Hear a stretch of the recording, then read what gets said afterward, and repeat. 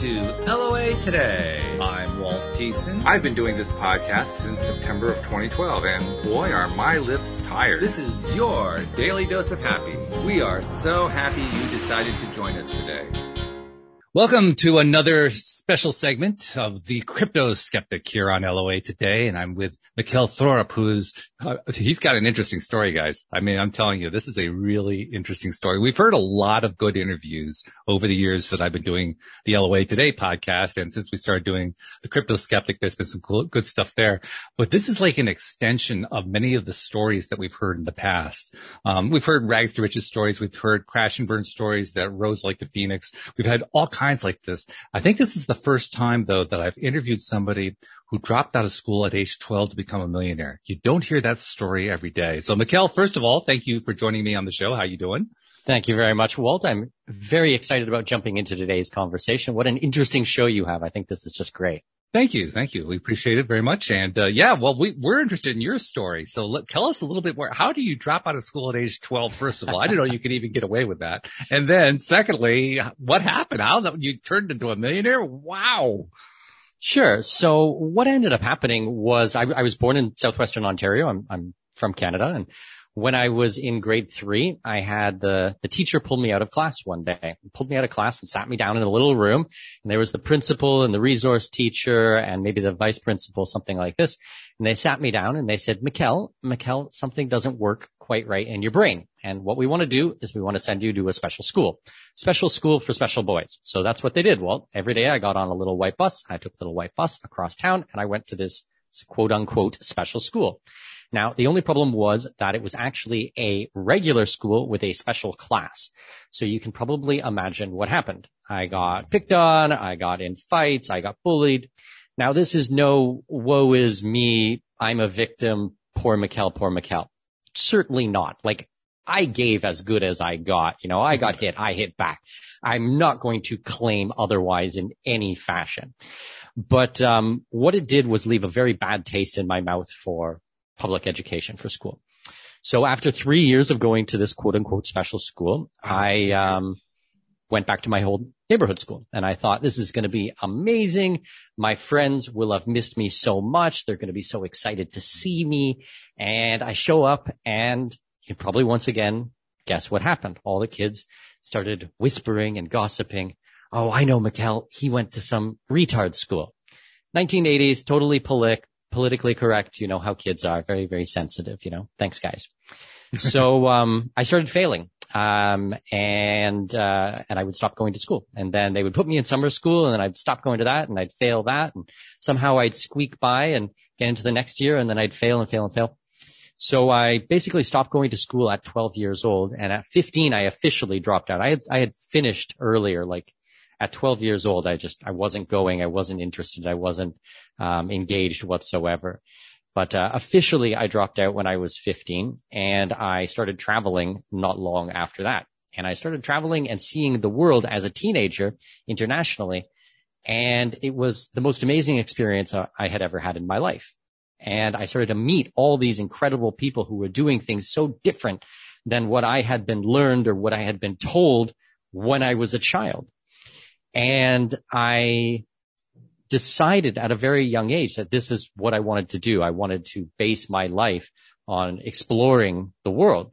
And that's what I've done. For the last 22 years, I've been traveling nonstop. So I visited just under 110 countries now. I've lived in 9 and I've circumnavigated the globe over 400 times. And during this, I did a ton of research and learned different things and trial and error and was the guinea pig on many different types of immigration issues and tax issues and things like that.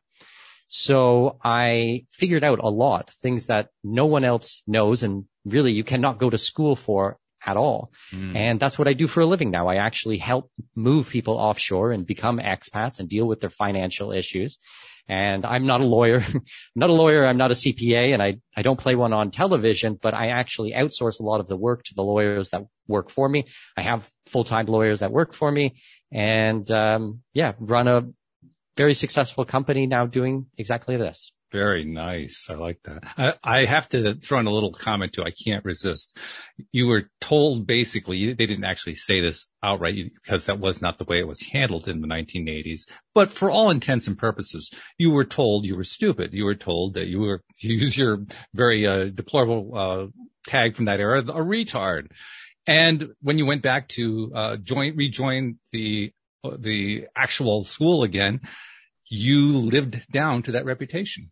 You did exactly what they trained you to do, which I think is really fascinating. Well, it's interesting because you are told you can't do something, and that becomes your reality, especially as a child and especially at those formative years. Now, I had some piece of me that knew that it was wrong, and I knew that it was wrong so much that I stood up and removed myself from the situation. Which is huge.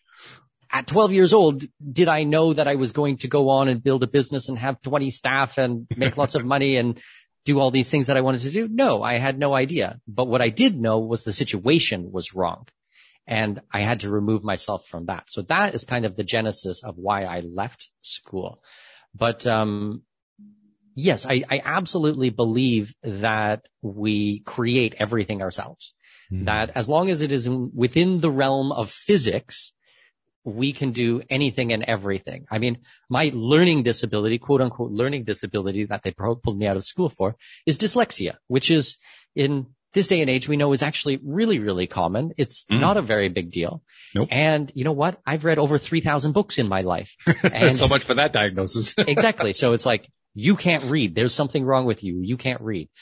And so what do? I work harder than anybody else, and I find mediums that speak to me.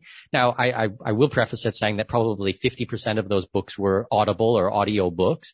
But for me, that's still reading. I mean, I think it is for most people. Audiobooks are popular these days. So, I mean, if all the people listening to audiobooks aren't reading, then what are they doing? Well, it's that thing, when you're supposed to fit into an exact type of mold. And at that age, reading a physical book, especially when, they put you up in the front of the class and want you to read in front of everybody and you're already nervous and you're already scared about these things. Yeah. It's really difficult. Now, I'm a very audio type of person. I have a podcast of my own, the Expat Money Show. We're doing episode 200 this week. We've been going for 6 Congratulations. years. Thank you. I'm very excited about that. So audio really speaks to me. So, I've read thousands of books, but quote unquote dyslexia enough that you pull me out of school. I mean, it's just ridiculous. Like it's just absolutely ridiculous. Yeah. Well, I mean, let's be honest, public schools are ridiculous, but that's not our topic today. We could spend a whole show on that one, but we won't do that one. Instead, we're going to talk about, we're doing the crypto skeptic, which is tied into the concept of cryptocurrency. And those of my listeners who've been tuning into those episodes have an idea of where we've been talking about it. In general, really the topic is about the monetary system, and anyone interested in the law of attraction realizes money is a big part of that. If you want to live an abundant lifestyle, you need money, and that's just the bottom line. That's the world that we live in. So of course, people aren't interested in money, which is why the whole cryptocurrency subject is an interesting subtopic for us. But there's also more to it than that, because what we're really talking about is lifestyle. And you developed, you just described in very few words how you developed a new lifestyle for yourself with no guidance, no training. There were no guidebooks to read. You couldn't go get coached on. How do I go do this? I mean, there was nobody to teach you. You basically taught yourself, which, by the way, I applaud you for it. But tell us a little bit about some of what you learned doing all that, because, I mean, if you have built up a successful business where you have lawyers working for you, how cool is that? If you have built that up, you've learned a lot along the way. Share some of that stuff. Yeah, I would describe myself as an autodidact polymath. I am an expert. Not bad for somebody who's dyslexic, by the way, to come up with that term. I have to just say that. Say that again, sorry? I said not bad for somebody who's dyslexic to come up with a term like that. That's really great. There we go. Yeah, I would consider myself an autodidact polymath, basically meaning that I'm an expert in many different fields, more of a Renaissance man type of thing. Now, I think that this is really important because in today's day and age, we have so many specialists. We have specialists who can do one particular thing at a very, very deep level, but everything else in their life is, in many cases, falling apart or is not in balance or not in harmony with anything else that they do. And I don't believe in this at all. Or for me, it has not worked. In 22 years of traveling and seeing the world, this has not been good. So what I am always trying to do is set myself up for success in all fields. So I try to always put myself in a place where things are going to be automatically successful. I don't want to be one of these people who only specializes in one thing. I can do brain surgery, but I don't know how to tie my shoes, or I can't wash the dishes, or I can't care for myself. I'm a husband and a father and a son, and I have, my mother lives with us. I have 2 children, and I have my wife, and I care for all of them. And we're in a very good position where I can take care of that.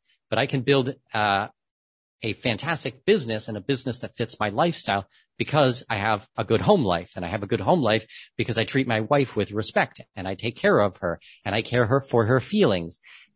There's all these different layers. I try not to look at just, controlling my willpower on one specific thing.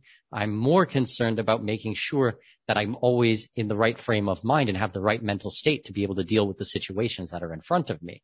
So have I slept enough? Have I ate properly? Do I exercise? Is everything taken care of? Are all the people that are around me, are they in a good emotional state? If my mother or my children are upset and they're screaming and they have stress, then how am I going to be able to perform at my best? Right. So these are the types of things that I try to set up in my life, which allows me to learn and study and do good work, which allows me to be valuable in the marketplace and help so many other people realize their dreams. Does that all make sense? I'm trying to unpack it and go through it kind of line by line, how my brain works. Oh, absolutely. In fact, if I were to summarize it in 2 words, I would say mindset and balance. And mindset is a topic we talk about all the time here on the program. So I'm thrilled that you're bringing that one in. And balance, well, yeah, if your life is out of balance, it's going to show up in a lot of different ways. And if your life is in balance, well, that's going to show up in a lot of different ways. So first of all, congratulations on discovering all that through your own means. What does it mean to you, though? I mean, when you think about those 2 terms, because I kind of summarized your stuff into 2 words, but when you think about mindset and balance, what do you think about? So mindset is extraordinarily important to me. I'm very, very protective of my mental state, how I use my time, and what I put into my brain. So I'm very careful about the mediums, the medias, and the people that I associate with and spend time with. I will say goodbye to people, even if I've had them in my life for 20 years, if it's a toxic relationship. And the nice thing about being an expat, and maybe this is terrible to say, but when you move overseas, you really can choose exactly who you're going to be with and who you're going to spend time with. And if you have friends from high school or family members or a cousin who is not going anywhere and is not going to propel you into having your best life, then it's very easy to say goodbye. So now I've lived overseas nine times, nine different countries, we can say. And the best people out of every country, location that I've lived in, I keep them with me. I talk to them on a regular basis. I have my one friend, Lish. I've known her for the whole 20 years, and I've lived in 3 different cities with her, and she's been one of my best friends. And the people who I met and were not going the same place as me, thank you very much for our time together. It's been wonderful, but goodbye, and usually you don't even have to say goodbye. The things just kind of fade away. And I'm always thankful for everybody who's in my life because I'm always learning something. But the people who really mean something stay with me, and those who are not get left aside. So that's how I think about people, and I think about content and media and movies and TVs and books and anything like that I put in my brain in exactly the same way. I'm very particular about what I read and who I read and every piece of the puzzle. And as you start to become more aware in what's happening in the world and how politics affects everything, you really have to understand that your mind is a very precious and delicate thing, and you are going to get out of it what you put into it. So I think that probably no other explanation is needed on a program like yours, You did wonderful with that. That was fabulous. I love it. So let's talk a little bit about what it's like being an expat, living overseas, actually from where your perspective living away from home, maybe, or the ex-home, or however you want to look at it. But there are certainly some skill sets that you picked up along the way. And I suspect there are people who would be interested in that simply because, I mean, I'm meeting and knowing more and more people who are choosing to leave the U.S. or Canada and live in other locations for a variety of reasons, not the least of which can be economics. But tell us a little bit about what's involved there. Yeah, I mean, there's many different ways that we can look at this. So yes, absolutely, the economic issues is a massive driver, and we can get into all of those. But maybe first I would like to touch on some of the personal reasons that someone might want to look at being an expat. Sure. Now, I'm from Canada. I spent 16 years, 17 years living in Canada. I have a pretty good understanding of what Canada is like. Mm-hmm. Now, the world is a very big place. There's 193 countries recognized by the United Nations. And most people seem to think that it's basically Western Europe, Australia, New Zealand, North America, and then like the rest of the world is like a jungle. It's like jungle, it's like savagery. And it's like, no, I mean, most countries in the world, like statistically, are free countries. Most countries in the world are perfectly safe, and they have really interesting people with culture and different perspectives and history and food and language and so much rich experiences. Now, for me, the difference between being an expat and, say, just a tourist is a tourist, you're going to go over for a couple of days or a week. Maybe you're going to be confined to a small area, where other tourists are, and a resort or something like that. As an expat, the purpose is to move to a new country and learn about all these different things, meet the local people, understand things from their point of view, their perspective. I think that this is so cool. And if you can learn the other language, like even better. Because if you think that normally how we interact with someone as native English speakers, we would always make them interact with us on our playing field, right. They're always at a disadvantage. Absolutely. Now, I speak fluent Spanish, and I live here in Panama City, which is where I am today. And I do not get to do that.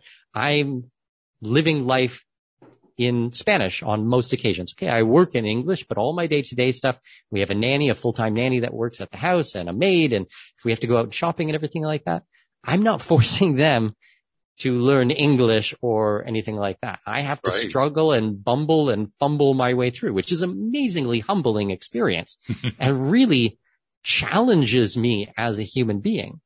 I've lived in Singapore. I lived in the Middle East for 8 years. I lived in Australia, New Zealand, and all of these types of experience really made me grow as a human being. It's this weird thing. It's like, I like being uncomfortable. And when things get really, really comfortable, it's like, I want to change, like this is too easy. I need to learn something new. I need to find something. So there's normal learning we can do from like academics. We can learn by reading books about stories and people and biographies and things like that. But a different type of learning, and the one that has spoken to me most in my life, is learning through experiences, putting myself in a challenging situation, working my way through it, and coming out the other end and being like, wow, that wasn't easy. However, there's all these new skill sets. And I do this from the professional side, but I also do it from the personal side. So just very quickly, like, I'm Canadian with Danish heritage. I met my wife in Germany. She's from mainland China. We got married in Africa. Our daughter was born in Abu Dhabi in the Middle East. Our son was born in Florianopolis in Brazil. And we live here in Panama. And we're buying a home in Turkey right now. So, I mean, my goodness. It's from all fronts. Like, I just love this stuff. I love the international space and being an expat and what it means and exploring and meeting all these people. Like, I'm really passionate about it. I hope that, comes through. So I feel very lucky I think about this. you're safe on that ground. It comes through pretty loud and clear. Yeah. I don't think you have any problems there. I was caught by your statement, and I don't remember exactly how you said it, but the gist of it was, I don't like not feeling uncomfortable. Like, you want to feel uncomfortable. You look for it. That's not something most people do. Most people are looking to feel good, feeling comfortable, feel like, safe and secure. I like being challenged. Like no way. I want to be challenged. I want to grow. I want to experience new things. Like, traveling, like real, like in-depth traveling is not easy by any means. Like, I don't mean we're taking a flight to an all-inclusive resort. You get a little wristband and you sit on the beach for a week and everything's provided for you. I mean, I've been to North Korea and Iran. I've drove across Africa. I've been to Uganda. I sit on the board of directors for a nonprofit in Uganda. Really? And, we do all kinds of, you might think random things, but there is a rhyme and a reason for all of this. I'm very purposeful about all of it, but they've all been very challenging and rich experiences. And I was thinking about it recently. Well, a lot of my friends, they play sports or they have hobbies or something like that. And I'm like, I don't have any hobbies. And I was thinking about it for a month or two and I was like, oh yeah, wait, traveling is my hobby. That's absolutely what I do, Yeah. I do it for business. I do it in my personal life. I do it for fun. I just got back from Cyprus, Rome, Turkey, North Cyprus, and Lebanon like 2 weeks ago. And I was in Peru about 2 weeks before that or 3 weeks before that. And I've been in Aruba this year and Uruguay and Brazil. I mean, COVID didn't slow us down. Nothing slowed us down. Like we just go. And my daughter's been all over the place. The whole family's involved. And that alone, that last about 2 sentences ago, that caught some people's attention. What do you mean COVID didn't slow you down? It slowed everybody else down. How did you manage that? No, so we had a bit of lockdowns here in Panama. So what we did instead was we decided to do birth tourism. So we were looking for a good place to give birth that was nice and open. My wife was, I think 5-6 months pregnant. And we flew down to Brazil, which was wide open during COVID. And we went to this beautiful island called Florianopolis, Floripa. And it's a very libertarian island in the south of Brazil. And I met some people down there and they invited us down and we gave birth there and we were there for 6 months. Wow. Living in Brazil and learning Portuguese. And we ended up having a huge group of friends and cooking churrasco every day. And so I have a little Brazilian baby. Where else did I go? I was in Mexico. I was in Costa Rica. We went to Costa Rica for 3 weeks in 2020 or 2021. I can't remember. Maybe 2021. Lots of places. Still, any place that was open, we were going to check it out. You really do underline with not just your words, but with your life, with your lifestyle. You triple underline the fact that you really can choose your own life. You really can attract the kind of life you want. And it really doesn't matter what kinds of blocks or roadblocks or stones or barriers that people put in your way. It really comes down to what do you believe you want to do and are you willing to follow through on it? Well, it's funny. I had people who told me all through growing up or through my travels, like, this is nice. Get it out of your system while you can. But, when you want to have a career or when you want to start a family, you're going to have to come home and settle down. Well, like, yeah, no way. My daughter, she just turned 6 last week. She's been to 15 countries already. Wow. And she speaks English, Spanish, and Mandarin Chinese all at native level. And now she's learning Russian. So we give her private one-on-one lessons with a Russian teacher. We homeschool our kids. And she takes her piano classes. We found someone from Russia who teaches piano here in Panama. Wow. And so she does all the lessons in Russian. And I mean, she's like little international kiddo and she's always asking about when we're going away and the next trip and where we're going to be and everything like that. So.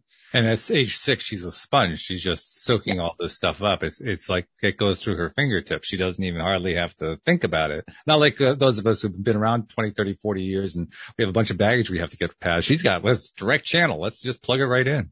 Absolutely. Yeah, that's really, really cool. I love that. Let's talk a little bit about currencies too, because when you travel, you are dealing with currencies. And I do want to touch on the cryptocurrency just a bit because that is, the ostensive reason for the program today. So first of all, do you engage in the use of cryptocurrencies in anything that you do? Yes, absolutely. I use it mostly as a real life need as opposed to I'm an investor or a speculator. Okay. I have lots and lots of crypto for sure, but I never came to crypto with like, oh, this is my get rich quick scheme or my money making scheme. Now, I can give you a couple of real life examples why it is so important. It's very helpful for Americans and Canadians. However, when you start looking at Latin America or Africa or these types of countries that don't have banking or remittance fees, basically sending money in and outside of the country, are very, very expensive, then cryptocurrencies is an absolute lifesaver. And I'll give you an example. I had a recent client who needed to pay me for some immigration work here in Panama. So he went to send me money through normal bank transfer remittance from Brazil. And I think they took 25% of the overall, basically a tax on the remittance fee. So he had to send me $4,000 and 1,000 of it went to pay for the remittance, to pay for these types of fees and this tax. Insane. A quarter of it. So straight off the bat, he's losing a quarter of his money right off the bat. Now, if he had sent me in BTC and Bitcoin, it probably would have been about 73 cents or something like that.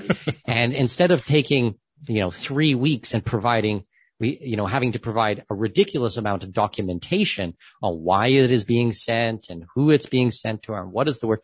And everything that we do is completely legal. There's nothing dodgy or in the gray zone or anything like that. I'm doing immigration work for him in Panama. It's very, very vanilla, but it's so much paperwork that needed to be done for this. With cryptocurrency, there's nothing like this. It's just we have a private agreement. We have a contract between two consenting adults. He needs help with something. I'm a consultant. I help him with it. I give him my knowledge, my expertise, my experience, and he pays for that time. So we could have actually got it started 3 weeks earlier, saved himself $999.23 or something like this. And he could have used that to provide for his family or take his own kids on vacation or do anything that he wanted in the world. But instead it went to something that he had no control over. And you'll find so many examples like this in Latin America and in Africa and in certain parts of Asia where maybe as North Americans, we don't really think about it. We don't really know or understand it because it's not an everyday piece of our lives. But these are like the number one reasons that Bitcoin has gone to Bitcoin as legal tender, because the remittance fees going back and forth between the United States was absolutely ridiculous. Like billions of dollars being wasted and going to Western Union, which is a really inefficient and ineffective system. And they implement something like this. And now these people who don't have so much means can use it to spend on their family in more productive ways that are going to help them. Does that make sense? It does make sense. I think actually that's one of the better arguments in favor of cryptocurrency, and one that I've latched onto pretty much from the beginning, because I do agree that part is very, very important. For me, the biggest problems, the biggest challenge with cryptocurrency was really the primary question, which was the question that was raised and they thought they were answering it when Bitcoin first came out and when its advocates started to advocate for it, which was it would become the next major international global currency. It would basically supplant the dollar, supplant the euro, supplant the central banking system. And that's the part that I'm skeptical about. The parts that I think are actually cool are the other parts. I mean, certainly anybody who lives, particularly you mentioned Africa, there are many African countries where monetary system that is in play there is in many cases out of control. Zimbabwe comes to mind, for instance. And, when you live in a country like that, you're desperate for a currency that, regardless of whether it retains its value, at least gives you the ability to live. Whereas the other currency doesn't. The other kind of currency basically steals all your livelihood from you. So yeah, in those situations, a cryptocurrency certainly could be a godsend.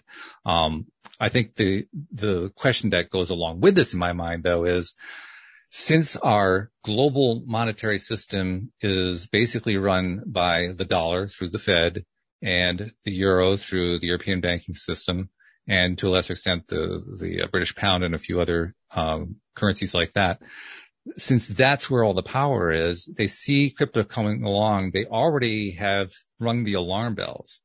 Right now, you're able to conduct those transactions basically off their books, because that's really what you're doing when you're avoiding those fees. You're doing it off their books. And they think they put those taxes and rules and regulations in for good reasons. They're trying to stop money laundering. They're trying to balance economies. They're trying to do all this stuff that they consider to be very, very good. And they consider Bitcoin to be a threat to all that, and some of the other major cryptocurrencies as well. So there's a lot of discussion going on right now within central banking circles. There are central banks that are actually in the process of trying to create their own cryptocurrencies. They see that that's a trend, but they want to control the whole thing.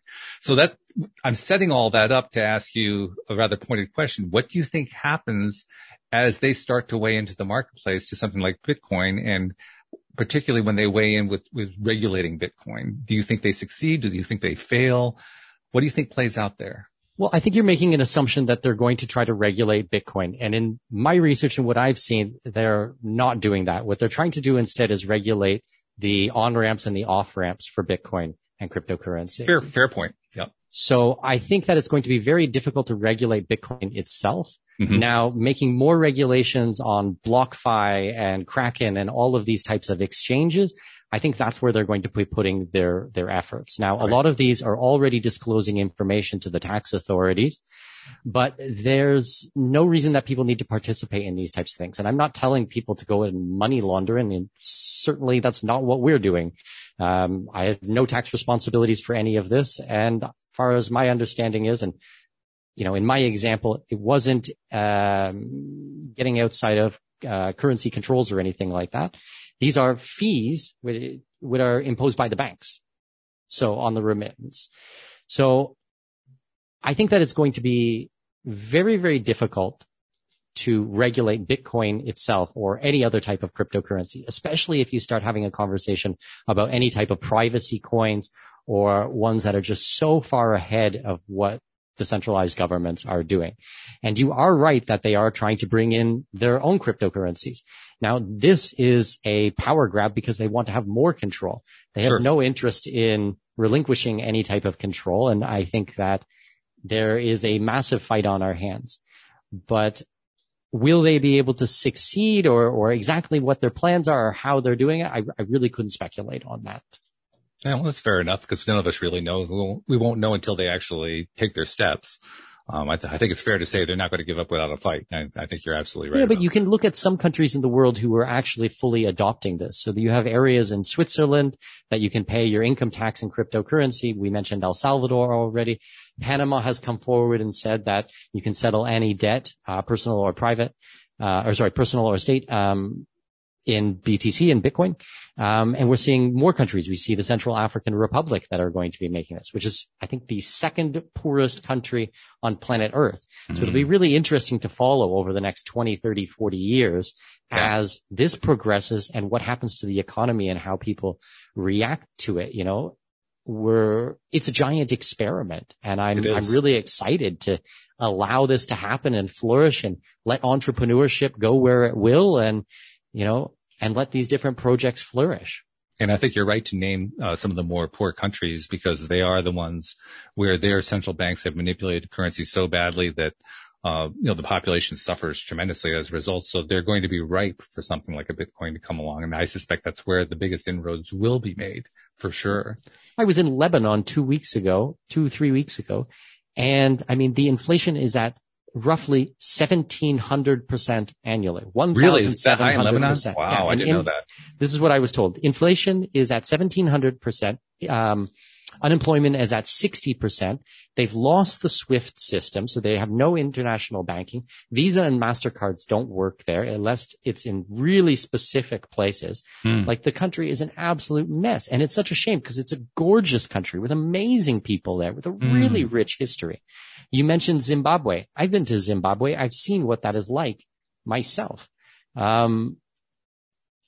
We need an alternative. Like, there is no question about it. You're not going to be able to change these governments and what's happening, or, politics is not going to work for this. We need something that's completely separate. Yeah, I agree. It's so different than what most people would know and understand. This is very good. One of the things that frustrates me about doing this segment is I tend to do it an hour before I do the regular podcast for LOA Today, which usually means I don't get a full hour out of it. And I can tell the same thing's going to happen here, but we'll get in as much as we can because I'm enjoying this conversation. I think listeners are enjoying it too. So, okay. Well, we've touched on, some of the issues involved with crypto. Let's talk about the immigration side because you focus on that with your practice and that's like the focus of your business. I imagine there's quite a bit of demand for help with that. I suspect that the demand covers a wide range of areas. It's probably not just like one solution fits all. It's probably very individualized. Let's talk about some of the things you deal with there. Yeah, you're absolutely right. What normally happens with my clients is they kind of fit into one of two buckets. Okay. I have the people who are done with with Canada, done with the United States. They want to move overseas, whether that be the reasons we talked about before, or they don't like the political situation or the direction of the government or standing on the military or whatever that might be for them. They're done. They want to leave, but they don't know where. They don't know how. They don't know, what works, what doesn't work, et cetera, et cetera, et cetera. And so that's kind of like bucket number one. Bucket number two is they want to have a plan B. They want to have a residency. They want to have a second passport. They want a bank account or a company formation or precious metals held offshore or a brokerage account or cryptocurrency offshore in case they need it, in case they need to actuate the plan and the plan B becomes the plan A and they leave. And what this does, I have seen for a lot of my clients, is it really allows them to sleep soundly at night. Sure. They know that their family is protected, that if something gets worse, if things get really bad, they have a backup plan and they can leave. So I kind of consider it like political insurance. Okay. That's clever. I like that. That's how I like to think about it. This is political insurance. We have insurance for, our house burns down or we get into an automobile accident or something like this. This is our political insurance. The key is though that the insurance needs to be put in place beforehand, not after. Mm-hmm. So people come to me. I work as a consultant and I have a number of different tracks that I take them down. And it really doesn't matter to me from which side they're coming from. We can work on both sides, either bucket number one or bucket number two. And sometimes I have clients who go through the whole process, hire me, we get things and they decide, you know what? It's not for me. I'm going to stay where I am. But at least in their mind, they've explored this. They've learned about it. They really know what's going on now. And now it's like, you know what? I made an informed decision that this is not for me. Mm-hmm. Other people, it's okay. We've sold our house. It's closing in 90 days. I don't know where to go or what to do. It's like, and I get them. And it's like, okay, we got a lot of work to do. So, we basically create a giant matrix of all of their likes, wants, and needs, what they're after, what their financial situation is like, what their family history is like. So if they can get a second residency or second passport based on their ancestry, what that might be, are we going to buy a second passport? It's called citizenship by investment. Are we just going to get them a permanent residency and do naturalization and try to get them a passport that way? Is there a business that we need to restructure and move offshore? What are the tax obligations of the country that you're leaving? What are the tax obligations of the country that you're moving to? What are the tax obligations of the country that you might have something structured in? We have to go through many, many, many, many different things on this and work the plan. So it takes 1, 2, 3, 4, 5 calls, hours to come up with a plan. And once they say, okay, Mikkel, this is it. I like it. Let's make it happen. Then I started introducing them to my team, the lawyers that I work with, all of my partners, and we take a call with them and we start going through and we start engaging their services and working the plan. And it takes 3, 4 months, 6 months sometimes to go through. But the transformation in their life is unbelievable. And Walt, I swear to God, you can see over the calls, suddenly their shoulders start to, settle and drop and they, they're changing their voice and everything. Like they start to really feel good as these pieces come together and they can really see. And while it's happening, everything's a little bit crazy. There's a lot of paperwork and things like that. But at the end of it, it's such a transformation and their whole life is different. And it's such a beautiful thing to watch and be there at that exact moment when everything changes for them and they realize that their life will never be the same, that they have this huge adventure in front of them. I don't know. I get such a kick out of it. Like, I just think it's it's so neat. And I really think that they will remember me for the rest of their life as being like their guide, their Sherpa to kind of walk them through this path. Yeah. I think it's really cool. I think it's cool too. I love it. In fact, you're giving us a perspective. I'll put it this way. You're giving me a perspective that's a little different on the same topic from what I've experienced elsewhere, because you see it from the meat and potatoes. Let's get all the ducks in a row. How do we make this happen viewpoint? Whereas I've heard about it from, friends and so forth. I have a friend, for instance, who moved to Belize, and, she had to go through a fair amount, but it was nothing like what you're describing here. So I got to hear the other part of the story, but I didn't get to hear this part of the story. Mm-hmm. Hearing this part of the story just kind of reinforces, there's going to be a lot of stuff that you have to deal with when you're doing all this. And I say this because you mentioned perspectives. You've referred to perspectives quite a few times here. One of my favorite topics, because I really do believe that the more perspectives we can gain in life, the more well-rounded we become, the more tolerant we become. And I believe also the happier we become. I believe we become better, happier, more abundant, more productive individuals. So I love the fact that you're talking about that particular piece as well, the perspective piece. But that perspective of seeing not just what it's like, but also helping people get through it. That's a lot more than a hobby at that point. It's into lifestyle territory. It's obviously a business for you, but it's more than that for you, isn't it? This is the basis of life for you right now. And it has been for a long time. I don't know. Calling, purpose, I'm not sure. Those are very esoteric words, but it does kind of feels like it, Yeah. It kind of feels like it. It's very cool. And just talking to you, it's evident from the look on your face. You're loving it. You're absolutely adoring that you're doing all this stuff. Well, the cool thing is that we really have complete control what we do with our lives. As long as we don't hurt people, steal from them, as long as we're honest and ethical, we can really do anything we want in our lives. So if you're going to build a life or a career or a job or a business, make it something that you're super excited about. Now, there are realities. You need to create something that someone is going to pay for. There's economics, but you would be surprised. There are specialists and experts, and if you do things to a high level and you dedicate yourselves to it, you can really do anything and everything you want in the world. So why wouldn't you build something that you absolutely love? I read and study about this. Okay. I read and study about it in my normal 8 to 10 hour workday, 5-6 days a week, working with clients, which is a complete learning experience every day on its own. But then at night, I still put in an audiobook and putter around the house and do my stuff and do my stretching and my exercise and things like that. And I'm still studying about these types of things. And it's not it's a phase. He's going to get out of it. It's I've been doing this for 20 years. I think the phase is pretty much stuck there. Yeah, it's not going anywhere. Exactly.